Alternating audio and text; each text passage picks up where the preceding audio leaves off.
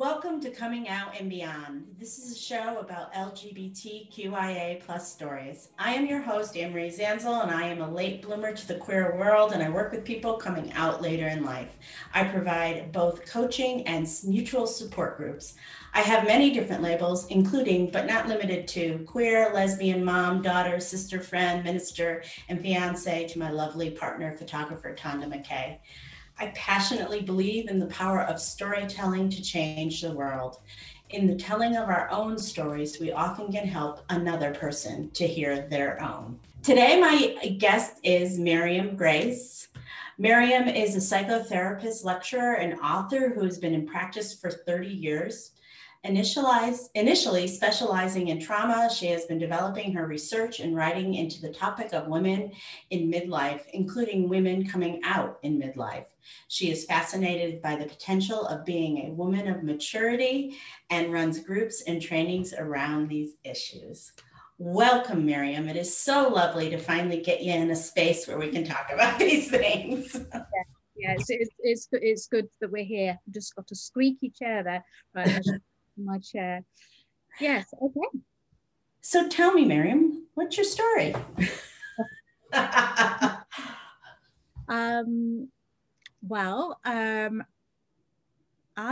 been a psychotherapist for a long time. 10 years ago, I was living in suburbia in the UK with my husband and 2 kids and a therapy practice. And 10 years later, I'm living in a different city with a partner who's a woman, still with a thriving therapy practice, and my kids have flown the nest now. But when I was thinking about what's my story, I came back to this thing that for me, that coming out, the sexuality part is only a very small part of coming out for me. But coming out is about a whole becoming of myself. And I think when I think back to when did it all start, it started quite some time, prior to the 10-year sort of transition phase. And it happened one year. I decided that my child, who had special educational needs, I decided to take her out to school and homeschool her for 1 year, so that we could get on top of some of the physical needs that she had. And something happened inside me, and it was about that confidence when I realized that I could throw the rule book out and do something different to my peers, do something different to what was expected, do something different to what had gone before me, and how good it felt to be tuned in to that authentic strength and power and knowledge, like this is it, this is the thing to do. So I did it for my daughter, but the payoff for me was massive, and it was a snowball effect, because I began to think, well, what if I didn't manage the social diary and send my mother-in-law the cards? What if I didn't arrange the dinners and the social life? And what if I didn't initiate sex? What if what if I did what is me, what is authentic, rather than what I have been brought up to do, trained to do, socialized to do? What if I was me? And that was so radical that my whole world ended up crashing down around me into quite a terrible place, which is how I ended up in a support group where I met you. Where we met, yeah. And coming out the other side of, just flourishing. And I think also too, what I hear is that you started to question yourself of what if I don't take care of every minute detail of our lives together as a family? Yes. What will happen if I don't do that? Yes. Yes. So that was the beginning. And then there was, it was just the whole idea of realizing that a lot of what I did was about pleasing other people, and even with choices of partner, it was I could, this is a terrible thing to say, it's embarrassing to admit, but there was a sense that I could help them or improve their lives by my input. And what's really unique in my relationship now with my wife is that when I went on a dating site, when I did that, I thought, what would help me? What would enhance my life? What do I need? And I had never sat down in such a calculated way and thought, actually, what do I need? Yeah. Mm, mm. But was it calculated or just honest? Well, I think it's about, I'm an intelligent woman, and I think it was about engaging my intelligence. And I think there's a lot of things, I think when we've been talking about counseling and supporting people, there's a lot of things that we do unconsciously out of habit because we've been socialized that way or because we've always done it that way. And this was a really, powerful rethink of everything. So well, it was calculated, perhaps not so much calculated, but intelligent. I applied my intelligence to the search as well as my habits. You know what I hear is that when you stopped taking care of people, running all over the place and taking care of everybody, and when you began this process and when you were at the point where you wanted to date, you were able to take care of yourself. And there's nothing wrong with taking care of your wants and needs. I don't think it's, I understand why we would use the word calculated, but I think it's just like, I need this in a person, and that in a person. And it's okay. And of course, I've been saying this to my clients for years and believing that I was doing that. Yeah. It's just incredible how it's like a veil being lifted.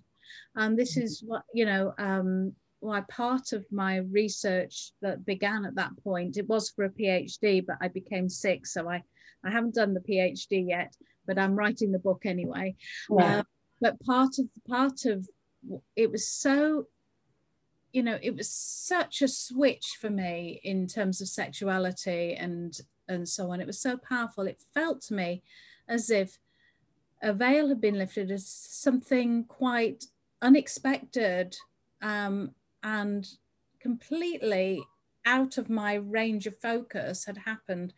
And I initially started going into studying midlife because I thought, is this hormones? Is this what is this? Why would this be such a dramatic change? And I haven't got any evidence about how the hormones play a part, but I have interviewed hundreds of women for my research, and there's one thing that women, straight or otherwise, all say about midlife, which is that there's something in midlife where when their hormones drop, they suddenly can't tolerate bullshit. And they just don't have all those lovely hormones that make them all, they don't have a blind eye to things, As I understand it, the hormones are like the mothering hormones, the nesting hormones, the hormones that create family and all those things like that. So when those hormones drop, oftentimes those hormones are what keep you in those places. But when they start to drop, you're like, I can't do this anymore. I can't, because this is probably for, like, I always talk about with my clients is like that, midlife is, they're like, oh my God, I'm having a midlife crisis. And I'm like, yes, but that's perfectly appropriate. That's part of that's part about being a developmental, developing as a human.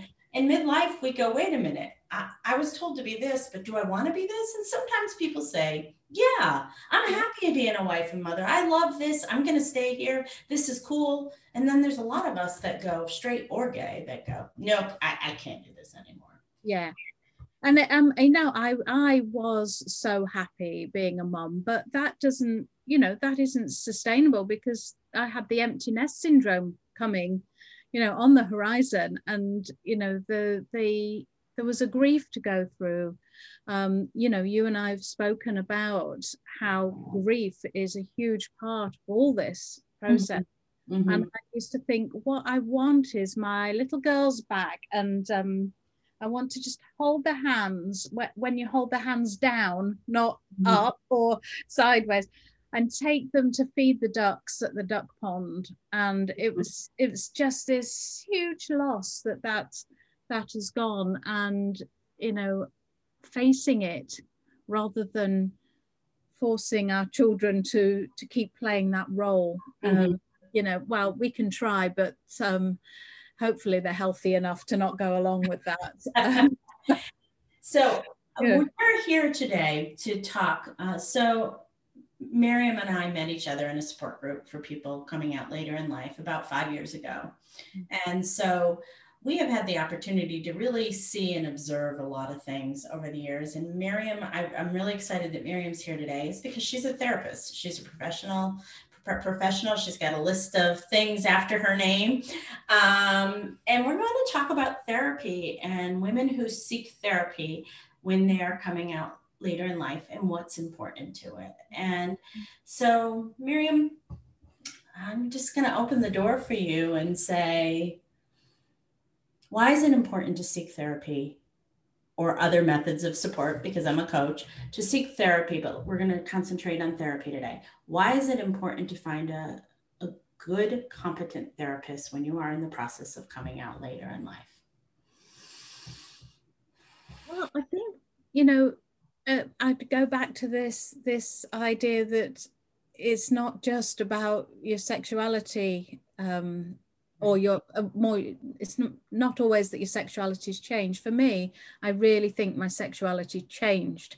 But for a lot of women, it's that their identity, their sexual identity changes rather than their sexuality. They've always felt that their sexuality was as it is now. Was as I like to say now, not straight. It's as simple as that. So you know, but we're whole people. We've been through whole experiences, and I think one of the things about the coming out later in life is that if we think of things in terms of stress factor, divorce is a stress factor.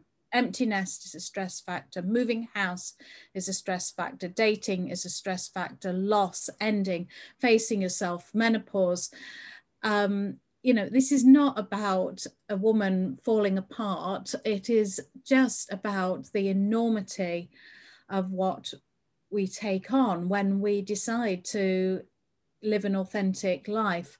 And initially, I mean, my own experience and that of so many of my clients is there's a euphoria, you know, a real high. And it's, you know, and certainly, you know, when I met my wife, it was like, this is just wonderful. This is, you know, we can do anything.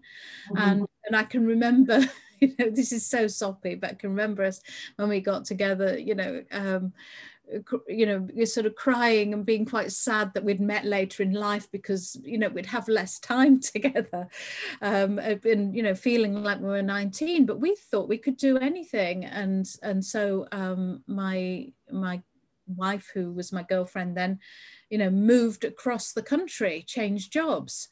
You know, we were at one point, we were nearly homeless because of, you know, what we were faced with, which including, you know this, Anne-Marie, that I had a serious illness in the middle of all this.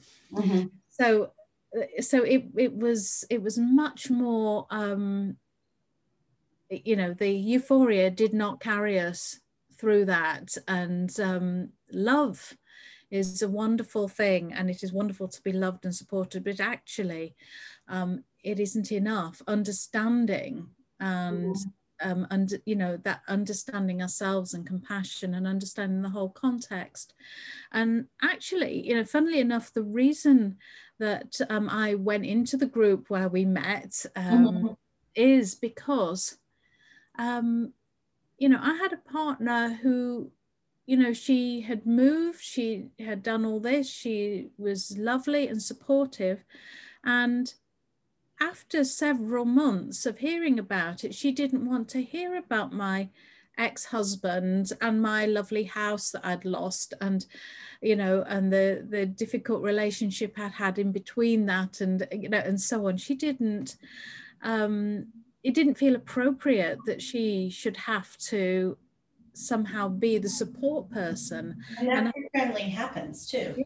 Yeah, well, I think that women together are often very, very good at giving each other emotional support and understanding, and that deep relationship, which is those words I put on my advert on the website that I was on. I said I wanted relational depth, and yes, I got that. But yeah, she didn't want to be my therapist. Well, and that's something that, you know, like I guess old war horses like we are, Miriam. Like the thing is that one of the reasons that's important to seek out professional help is that your girlfriend may love you and care about you and has been wonderful to you, but sometimes they can't hold all the stuff that's going on in your life. So like my partner, Tanda, she was my support person, and we've talked about it because she's going to write about, like, you know, dating someone newly out when you've been out forever.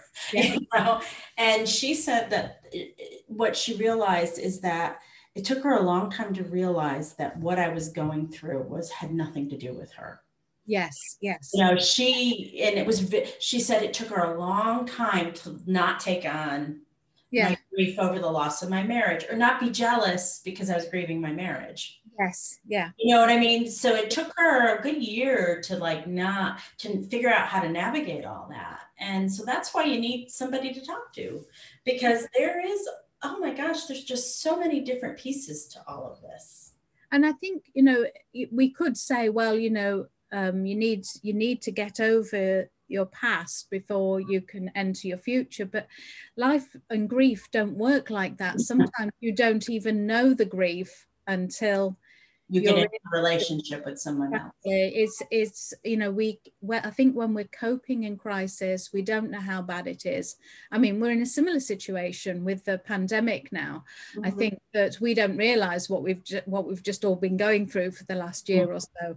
It will hit us later down the line when we feel safe again, and it's like that with our grief. You know, that very often we feel our grief when it is safe to do so, when we're in a safe place. And very often that is when we are loved again. And oftentimes too, we feel our grief. Like sometimes people are very surprised how much they're grieving something that they don't think they should be grieving, you know, too much. And it's the old grief. So all the old grief comes in, and like, you know, I had a friend recently reach out to me and said, my dog passed away, and you know, he was very important to me, but I'm so surprised. I'm like so devastated. Like she was, and I was like, oh, honey, you've had so much loss and change in your last. I mean, it's almost like a key to open the door and let you feel some of those feelings again after, you know, the time has gone on. And also, you know, grief is not really about whether the person is a human or an animal. About the quality of the relationship or the depth of the relationship. So people can be more upset when their dog dies. Yes, exactly.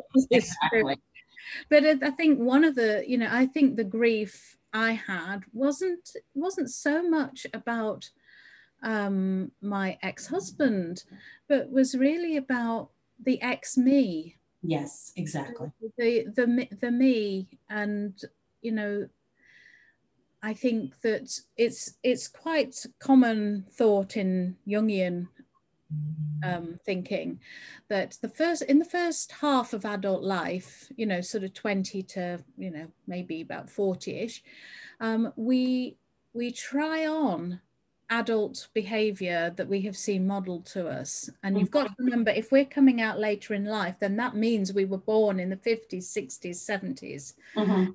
So we're not modern in terms of what we absorbed. You know, I have to remind myself, I was born before the Equal Pay Act in the UK. Right. You know, I was born into a life where women could be paid less for doing the same job as a man. So we were born into that. And I'm losing my thread now. But that's right. In the first half of adult life, we try on adulting. We try on what we saw our mothers do, what we've seen people do around us, and we try on these roles, and we make our way in the world, and we establish ourselves in terms of family, career. You know, we get our house, we're there in the world. Hey, here I am, I'm an adult, I'm in the world. And then the second half of adult life is much more about the relationship with the self.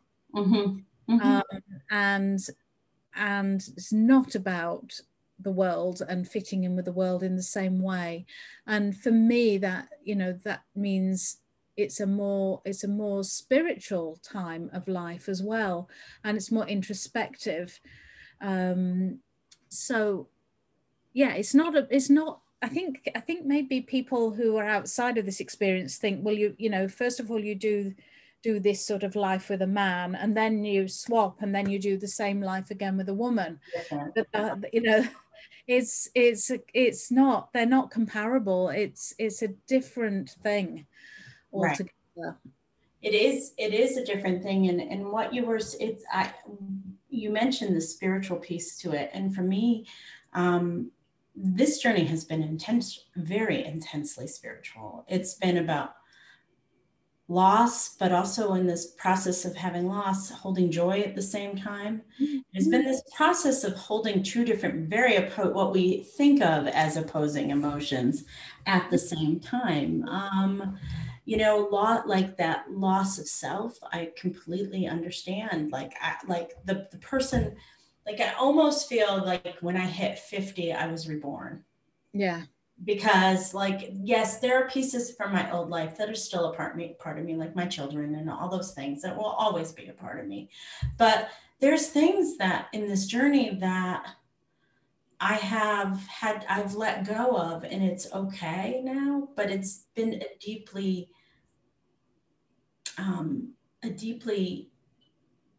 challenging process, in the sense that it is also been very spiritual, in the sense of reframing how I view myself and how I view the world. The lens in which I look at the world has totally changed. Yeah. Yeah. Yeah. Yeah. Yes. Just totally. I just look at it in a different way. And I like this lens. It fits me better. Yes. And I think there's something, we were talking, just as we were setting up before this interview, you and I were talking about the technology and how we sort of have to make it up as we go along. Right. And then how really with our specialist areas of supporting women coming out later in life, we haven't got a model for that. So we're making that up as we go along, just as in parallel, we're making our lives up as we go along, because we have no blueprint. And there's something really wonderful and freeing about having no blueprint, as well as you can feel very lost without the blueprint. But yes, you hit the nail. You know, when you said that, you really hit the nail on the head for me. It's like, so there have been pockets of people who have done this work over the years, but it was pre-internet. So the stuff is, you know, unless you knew somebody who was doing this work, you were out of luck. And now, because of the internet, we're so well interconnected with people from, like, you know, I've never met Miriam in person. We live in 2 different countries, but we've been internet friends now for 5 years. Yeah. And I think what the internet has done for us has given us the ability to connect with others and hear these stories in a way which has been like life-changing for all of us, you know, and we're making it up because no one's ever done this before. Like, how do you work with women coming out later in life? And so Miriam, how do you work with women coming out later in life? What do you do? What is your practice? What is your, do you have, just what do you do? Like someone, I'm a woman, I knock on your door and say, hi Miriam, I think I'm gay. Can you help me? And I know Miriam is super busy right now. She can't help anybody because she's so full, but like, what would you say? Well, I think that it starts with ourselves. And I think it's if I can be confident that I can make it up as I go along, and share that honestly with another woman, then she can gain the confidence that she can make it up as she goes along. And, I think some of it is around also modeling that, like you say, you can feel two apparently opposite things at the same time. And when we're talking about grief, I work with all my clients. It's not just the lesbians. Yeah. I work with all my clients around the importance of being able to regret and to say, I regret that, or I regret how I did that.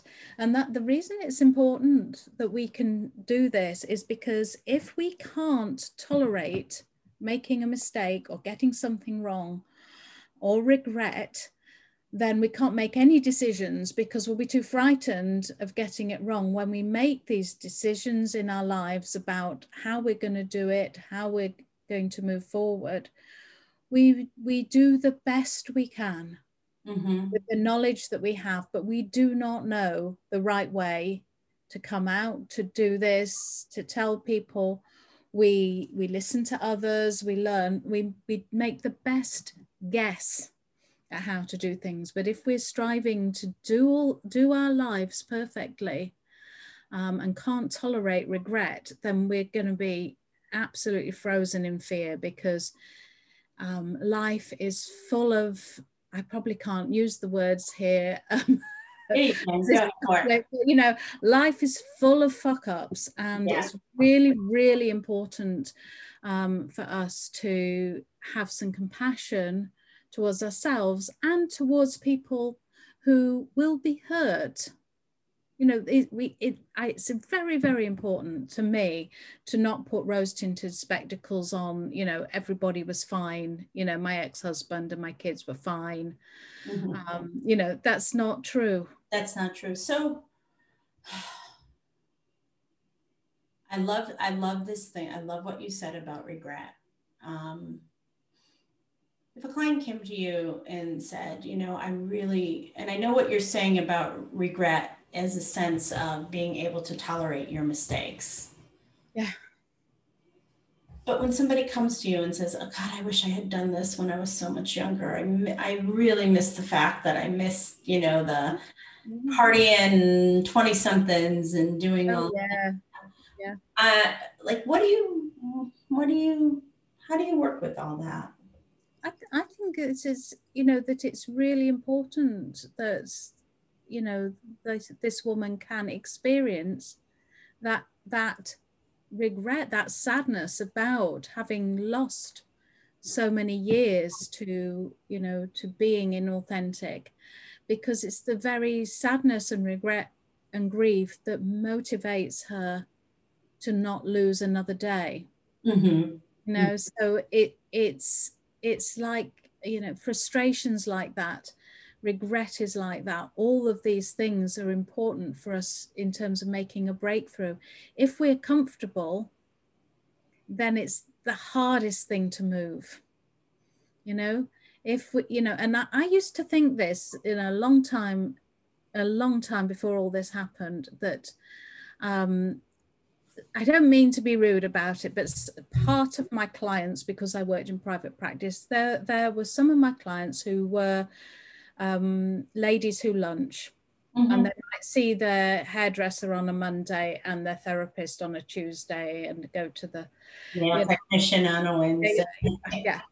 And sometimes I thought, they're paying me money so that they can put up with marriages to men that they don't like, and they're sitting there waiting for this man to die, and that's awful. And I'm not saying it was about sexuality particularly. It was just a model of, you know, what women hanging in there no matter what. yeah, what they're used to putting up with. And I thought I didn't want to be part of supporting them to get comfortable with that. And it's the same, you know, some of my clients, I really believe, had to take antidepressants to stay in their marriages. Mm-hmm. And I didn't want to be part of that. I didn't want to be obscuring the truth. And it's weird. When I was very young, I say very young, when I was about between 17 and about, well, it was about having children, I suppose, about 24, I used to do rock climbing. Mm-hmm. Now, when you're on a cliff face and you get to a hold where you can rest, it's really hard to leave that hold. It's really hard to leave that place to go for something more precarious, but you have to do that to get up the top. And you're stuck on the side of this cliff face, and then your legs start to shake, and everything starts to shake, and you just have to move. But it's actually easier to move from an uncomfortable place than a comfortable place. And I think that is one of the problems that a lot of my parents say. My brain is popping all over the place right now to like, I think it is incredibly, like, you and I have witnessed women that have reasonable lives that they're comfortable in. Yeah. Not, and I'm going to say me, I was not particularly, you know, I mean, I was comfortable in, it was a comfortable life. It, you know, I had checked all the boxes that heteronormative white women check. And I had done them, and because, you know, but the leaving of the place of comfort was perhaps the hardest part of it. Like, because I knew, like, I was like smart enough to know that it was going to be a shit show. So, and also really like having that, like what you talked about, like I was in, like, also knowing, once I knew what I knew, which was my sexuality, once I knew what I knew, I couldn't like put it back in. So it was when I was in that place of discomfort of knowing I'm gay and I'm married to a straight man and I'm in a straight relationship. What am I going to do with that? I don't think I can stay like this now that I know.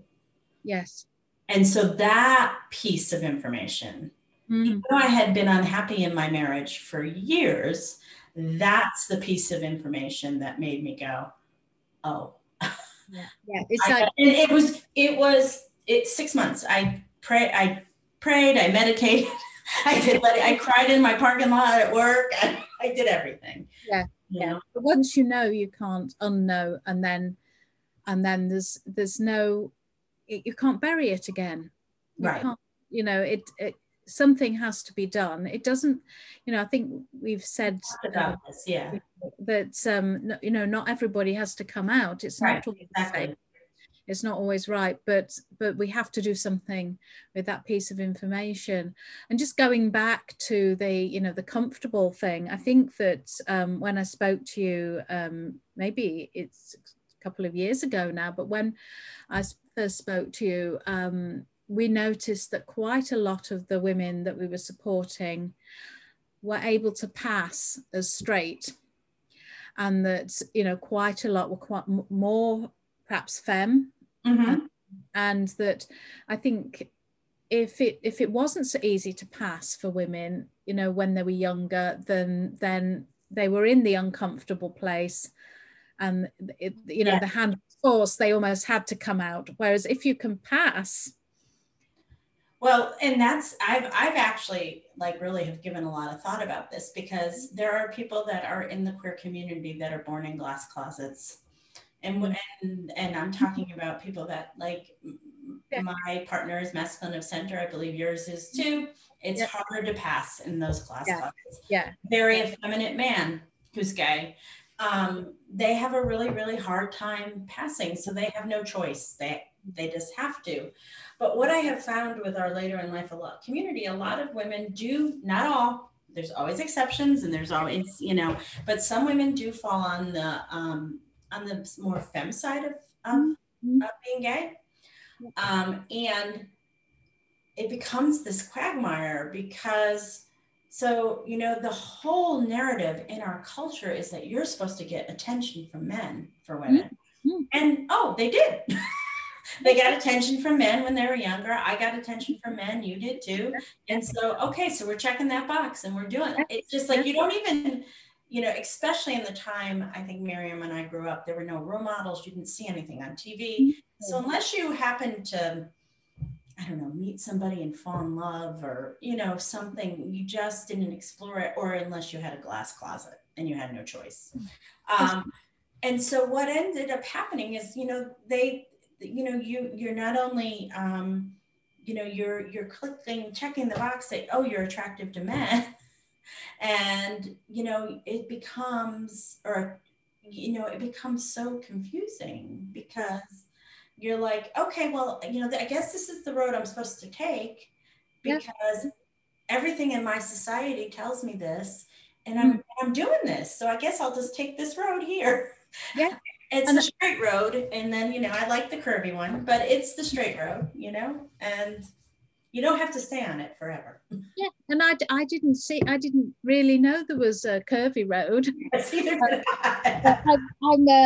I'm writing a chapter for a therapy book, and the title of it is "Selfish and Destructive: Where Does the Late in Life Lesbian Seek Therapeutic Support?" And I think this thing about the lack of role models. One of the research questions I asked was, when you were growing up, what who did you know who was a lesbian, and did you know any lesbians with children? And I mean, having children was the most fulfilling thing, and I just feel I was born to be a mother.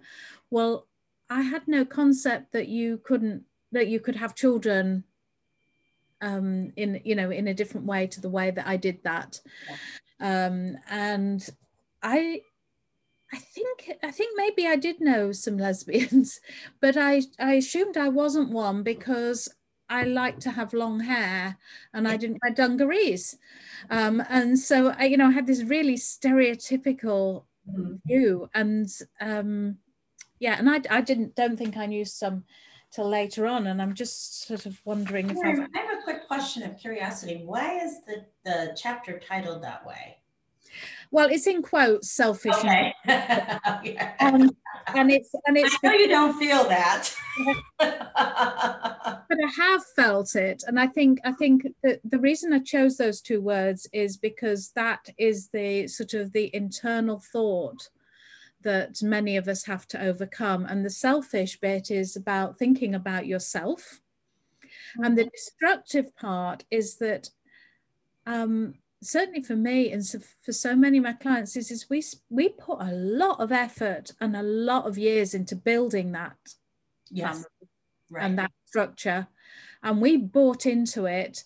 And we perpetuated it, and we decorated it, and we gardened it, and we did we did it, and we created this structure that then became a prison. And we have to, in order to free ourselves, we had to start dismantling the structure that we had built. So in that sense, it is destructive. It is a structure that we are taking down. Well, my partner said to me when we were dating, she said, she goes, "You're in a cage." She goes, "It's a gilded one." But it's a cage. And actually, Ellen DeGeneres in her latest special, Relatable, talks about being in a cage. And she says that, she was in a cage, but she just didn't realize that the door was open the whole time. Yes, absolutely. Yeah. So when we were talking about the, I was just wondering if I had anything here. You see, I said earlier about the role models. So here's a quote, an anonymous quote from somebody. Born in 1974, I didn't know any lesbians ever. I didn't even know what the term lesbian meant. I was raised growing up that you married a man and had children. The only role model I knew was Ellen on TV in the 80s. I will not forget when she said, "I'm gay" on the microphone on her episode. Mm-hmm. And somebody else said, I was born in the 70s. I had no idea women could be gay. At 19, I came across an out lesbian singer and I just thought, wow, I wish I could be like her. But I knew I wanted a family and therefore I couldn't be. Yeah, and that's also, I think that's another theme that goes through our later in life community, especially the ones of us that are over 40. I think that a lot of us wanted children and we just didn't think outside the box. We thought the only way we could have children is to be married to a man, to have kids. And what I love today is I see so many lesbian families out there where they're two moms or gay families, two dads having children together, which is something like, so like going back to regret, there's a piece of me that regrets that I did not have the opportunity to raise my children with a female partner. Yeah. Yeah. I regret that. I mean, my partner and my kids get along great.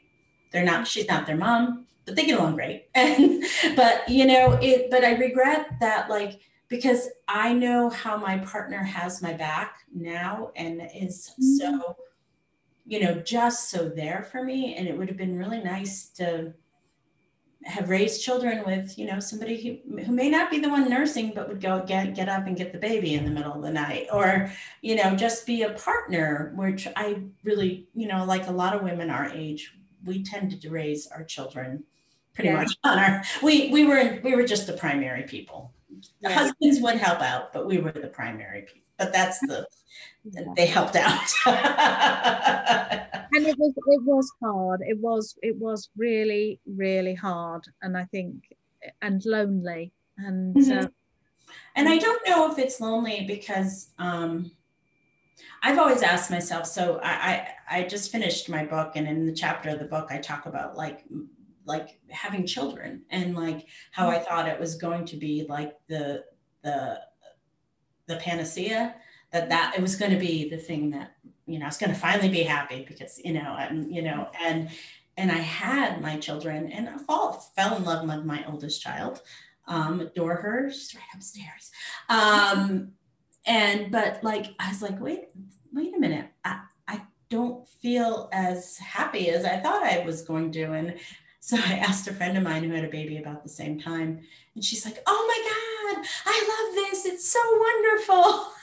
And of course, I chose the homeschooling mom of 6 children, the eventual homeschooling mom of 6 children, that was her first. But, but I also wonder sometimes if my restlessness of being a mom was tied to my sexuality, like, because I was just, there was something restless, and maybe I put my restlessness on, maybe with the kids, but it also had to do with other pieces of my life because it's so funny how we always have to qualify them. I love my kids, but it wasn't as fulfilling as I thought it was going to be. I think that's the bottom line. Yeah.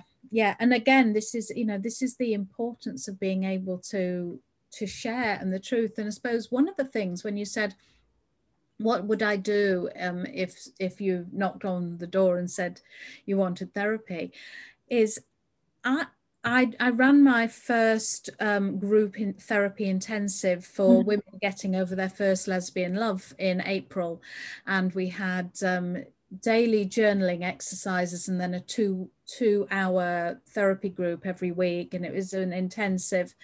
And that's what I would do. I would put these women in groups because they, what they need, what we all need is to hear bits of our experience. That's why people are listening to what we're saying right now, is that what we're all searching for at that point in our lives is has anyone else thought this? Has anyone else felt like this? Has anyone else been through this?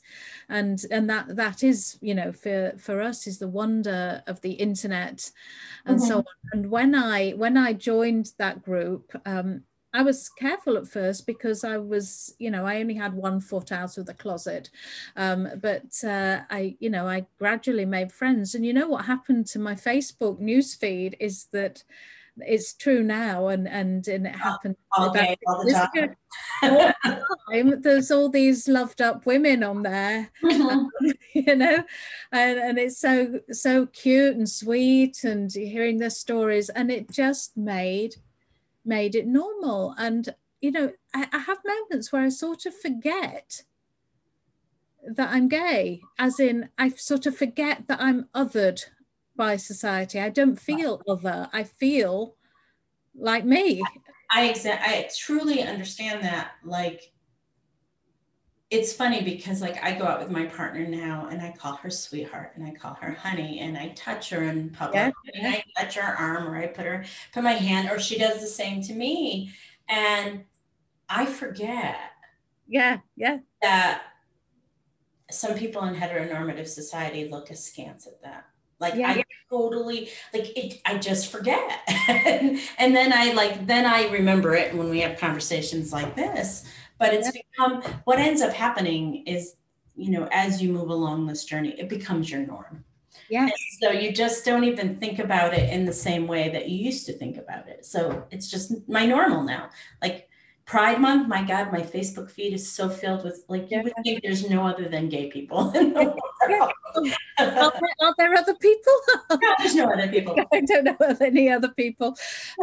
Yeah. So I mean, and it's been interesting because yes, my wife has been lesbian all her life, and for her, we're saying things have changed even in the last 5 years, because I can remember when we were first together, she saw a couple of young women walking down the street in London holding hands, and she nearly cried.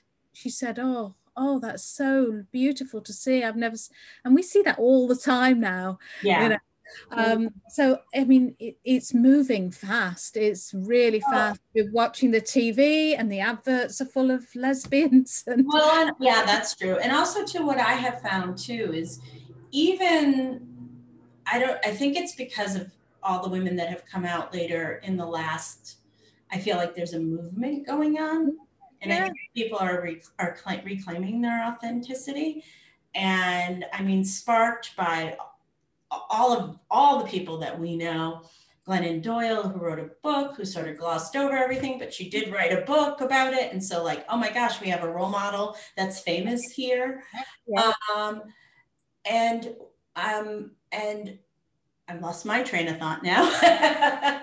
And what I was going to say is that I find that even the more established, like, lesbian community, that people who've been out for 20, 30, 40 years are not as dismissive as they were 5 years ago. I find that like when you go online and you're in the large lesbian groups and someone says, hey, I'm new, I'm just coming out, I'm 40. People are just welcoming and people are unkind. I think they scroll them past and they don't say anything. But 5 years ago, sometimes you would be in these groups and you would get some pushback if you had been married to a man, or if you, and you would have people say something to you. Now I find that doesn't happen as much, maybe because I've been out. So I don't talk about those things, but I just don't seem to notice it as much as I used to, So I'm hoping that the language around this is changing and people are becoming more accepting, that people can find their orientation or their identity at all stages of life. It doesn't have to be when they're 18, Yeah, I mean, I used to feel guilty that I hadn't been through some of the worst of the homophobia that my wife has been through, and that I'd come out when it was easy, but it's been hard in a different way. Was it easy, Mary? It's been hard in a different way. And well, that's the thing, is that that's what we all share in common. We all share the fact that we've come out. Yeah. We all share that there is a struggle, no matter when it is, and you know, wherever you're in your life. So that's the thing, that's our common denominator, is a lot of us, like 99% of us have had to do this at some point, and they have had some difficult things happen to us. It's like we can't compare them. They're both significant, very important experiences, but it's like comparing apples and oranges, and we can't do it. It's all fruit, pun intended. It's all fruit. But, you know, we've just had different experiences that have been just different, but hard and wonderful, you know. So when this woman is looking for a therapist, it's quite important not to assume that just because your therapist is a lesbian that she will understand this coming out later in life. But most of the difficulties that women in our community have been with straight therapists, but there are a few who just, I think they think that if they just say, well, I'm accepting, or I'm an ally, that's it, you know. And well, my favorite one is, I have a lot of lesbian friends.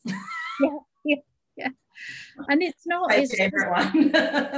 You know, it's a massive thing that affects the whole of your life. And it isn't just that you want the therapist to say that's fine with me.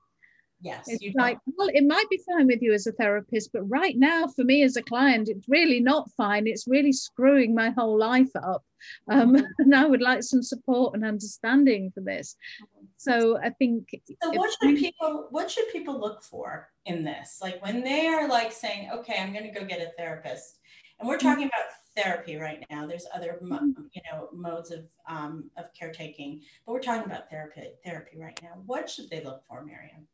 Well, obviously the first one is their qualifications, and that they're accredited and have it might be different for you in America, but here it would be that they're either UK or ACP or whatever. And then I think, you know, if your therapist wants to name your sexuality, you and I were saying that's a real no-no, because it's important to have the time to label yourself when you're ready, and then to change it, and to change it back again, and to change it to something else, and to do that in your own time. And that could be a life process. And I think sometimes if the therapist is very attached to their identity, whether it's straight or gay, that they can want you to join them in their sexuality. So, you know, be aware, and, you know, look for a therapist who's very secure and doesn't feel that their sexuality is challenged by yours. And how do you assess for something like that? Like, you know, like how would you assess?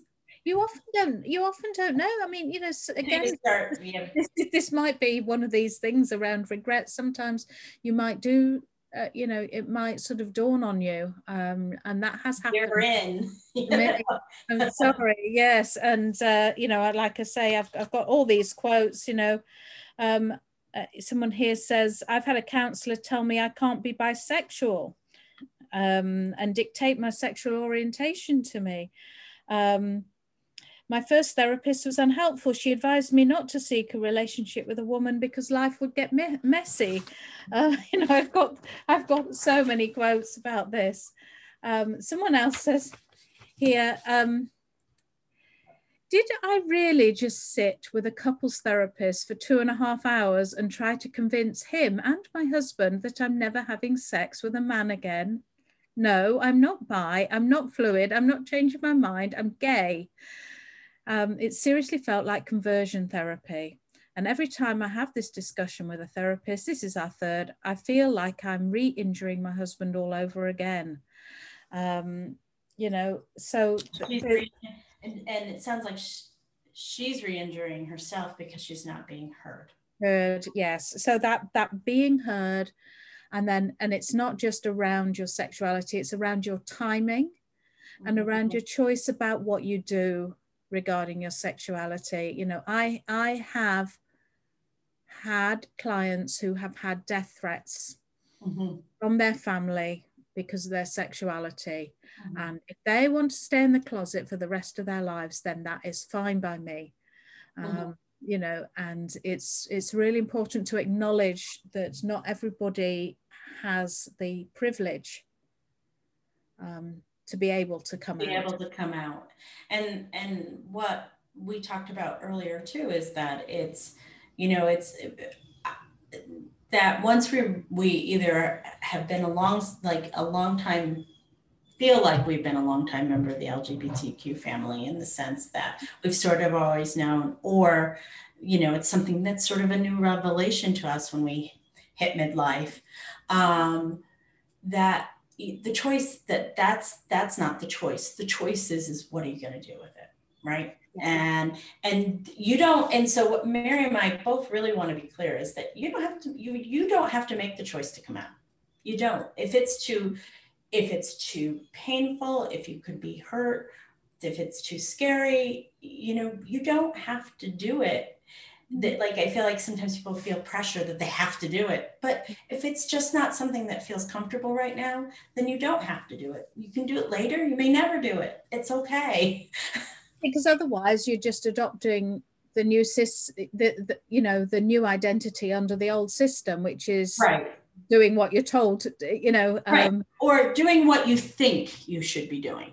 Yes, rather than you've made a really good point, because I'm like, oh, I don't want to be telling people, but you made an excellent point. The point is that, you know, do it when you feel comfortable, and it's something that you want to do, but you're not doing it because you think you should. Yeah, because, you know, why have we gone through all that awareness of realizing our conditioning if we then adopt it for some new, you know, it might be rainbow conditioning, but it's still conditioning, it's still a norm. And you know, I think to you know, to be aware of that, we don't have to sign up everything. And I think one tip I would give to any therapist or support person, if somebody comes out to them, you know, later in life and says, you know, I think I'm gay, or I'm gay, and in a straight marriage, I would just say to them, how do you think that's impacted you? And that way, I'm not telling them how it's impacted them, but I am acknowledging that, you know, it's a big deal. And I'm here to talk about it. And I love that question, because a lot of us, when we first come out to families and friends, the first question out of everybody's mouths is, how are the kids? Or how's your husband handling all this? Very rarely do people say, like, oh my God, how are you handling all of this? How is this impacting you? There are people that occasionally do it, but most people don't get that question in the beginning. You know. So, any more advice for those seeking therapy or thinking about seeking therapy? Well, I'll self-promote a little bit. I haven't any space for individual therapy, but I do have some groups, and I do have the heartbreak group, which I will run again, but probably for longer, because I can't get rid of my heartbreak group. You know, they finished in April, but they're still running, and we're still having. I find that, yeah. Miriam and I both do groups, and that's the number one thing, is that people are looking for community. And so, like, my groups, sometimes we're like, let's do it again. And we do it again. So I think what Miriam offers is so important. So many of us who come out later in life often fall in love with somebody before all of that happens. Some of us do, some of us don't. And sometimes getting over that heartbreak is possibly the hardest thing people have ever done. And so I'm so excited about these groups, Miriam. I think it's going to be really, really helpful to a lot of people. Can I ask you something? Would you allow a woman into the group that might be in the late 20s, early 30s, not particularly coming out later in life, but you know, is processing their first, you know, heartbreak? My group, I sort of say what the group's about. So, you know, I talk about the heartbreak and so on. And my group is for anybody who identifies with that experience. So, you know, it's really very inclusive. So anyone, you know, no matter how they identify. It's really up to the client to sort of think, well, will I get what I need out of a group that might be predominantly middle-aged cis women, you know, but it's open to everybody, but it's just thinking about how to get your needs met and whether that group description is what you identify with rather than the labels. So how do you work that group? What happens with it? And like, how do you work through all the heartbreak? Well, we're really trying to do in tandem two things. And one is the grieving, and the other is living your life and moving forward. So instead of waiting for the grief to be over before you move forward, we're doing both together. We are looking at we do week 1 is really about acknowledging the feelings, and week 2 we're doing the thoughts and the conditioning and the addictive chemicals and all of that. So we think about why is it so powerful. So we do feeling, thinking, then we do behavior. And there's things that women in that much intense pain do to perpetuate the pain. And so we look at behavior, and then we sort of look at this sort of flourishing and engaging moving forward. So those are the 4-week themes, but it's all about, steps forward, steps back, feeling terrible, crying a lot, and then doing exciting things on their own, that are about, self-care and self-compassion. So I would say it's mainly, self-compassion based, but, we use our thinking. So I do a thought for the day, a journaling exercise during those weeks, and the women commit to reflecting on, their hurt, their anger, their feelings and so on. There's a healing heart meditation that I've recorded, and actually that is free for anyone who wants it if they sign up to my newsletter on my website, and I'm sure you're putting the links in on this. So if you sign up to my newsletter, you'll get my healing heart meditation, and some of the women in my group say they've done that several times a day on a bad day. So there's that. And I also train psychotherapists and counselors in work in sexuality training, and I've run several sexuality workshops over the years, but I'm now including the coming out later in life chunk in that, and this is just because straight therapists and lifelong lesbian therapists and gay men and so on, they can all support these women as clients. And who come out later in life. Yeah, absolutely. But we do need to have training, and I don't say that my personal experience qualifies me to do this. I've paid for and been away on courses, about working with diversity and sexuality and gender and all of those things, and to keep our qualifications, to keep upping our qualifications is really important. So I'll be running some trainings about that, and those can be found on my website as well. So all that information will be at the end of this. It will be up at the end of the podcast, and it'll be on the YouTube channel, so you can find Miriam. So Miriam, let's wrap it up. And when you were coming out, or actually, let me rephrase that. A book or a movie that really just widened your view of the world or changed your perspective. Do you have one?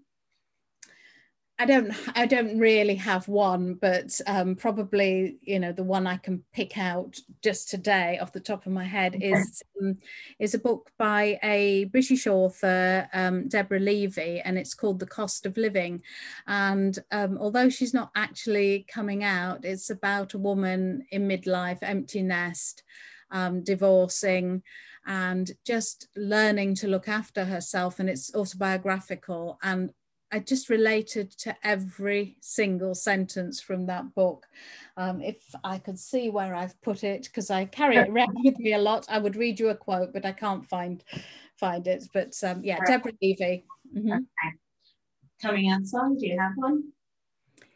Yeah. Well, I think it would probably be the song that my wife and I danced to at our wedding, which is Frank Sinatra, "You Make Me Feel So Young." Because we were 50 when we met, and we felt like 19, and we still, you know, and I just played it before coming on this, and she came in and, you know, gave me a kiss and a hug. She said, "Isn't it nice that you can do something in 1 minute that can change your whole mood for the better?" And we were both smiling and, you know, dancing. So yeah, You Make Me Feel So Young. I like "Fly Me to the Moon." That's one of my favorite Frank Sinatra songs. Yeah. What's the best thing about your life now, Miriam? I love living off script. It's not, I can't say it's easy, but I feel authentic. I feel connected in a relationship where I feel I've got that relational depth that's so important to me. And it's exciting because I really don't know what the blueprint is. There is no blueprint. There's no script. So that suits me. Suits me. That's the title of your next book. Living Off Script. Yeah. That would be perfect. That's good. I'll write that down. Better write that down. All right. Well, I want to thank you so much. Talking to you today was wonderful. It felt like a conversation. We went all over the place, but it was wonderful. And I really appreciate your insight about, you know, when people are seeking out a therapist. And I hope we can have another conversation sometime. Yes, particularly on the heartbreak thing. I think that would be really interesting to go into that some more. Yes. Well, thank you very much, Miriam. It was wonderful to have you today. It's my pleasure.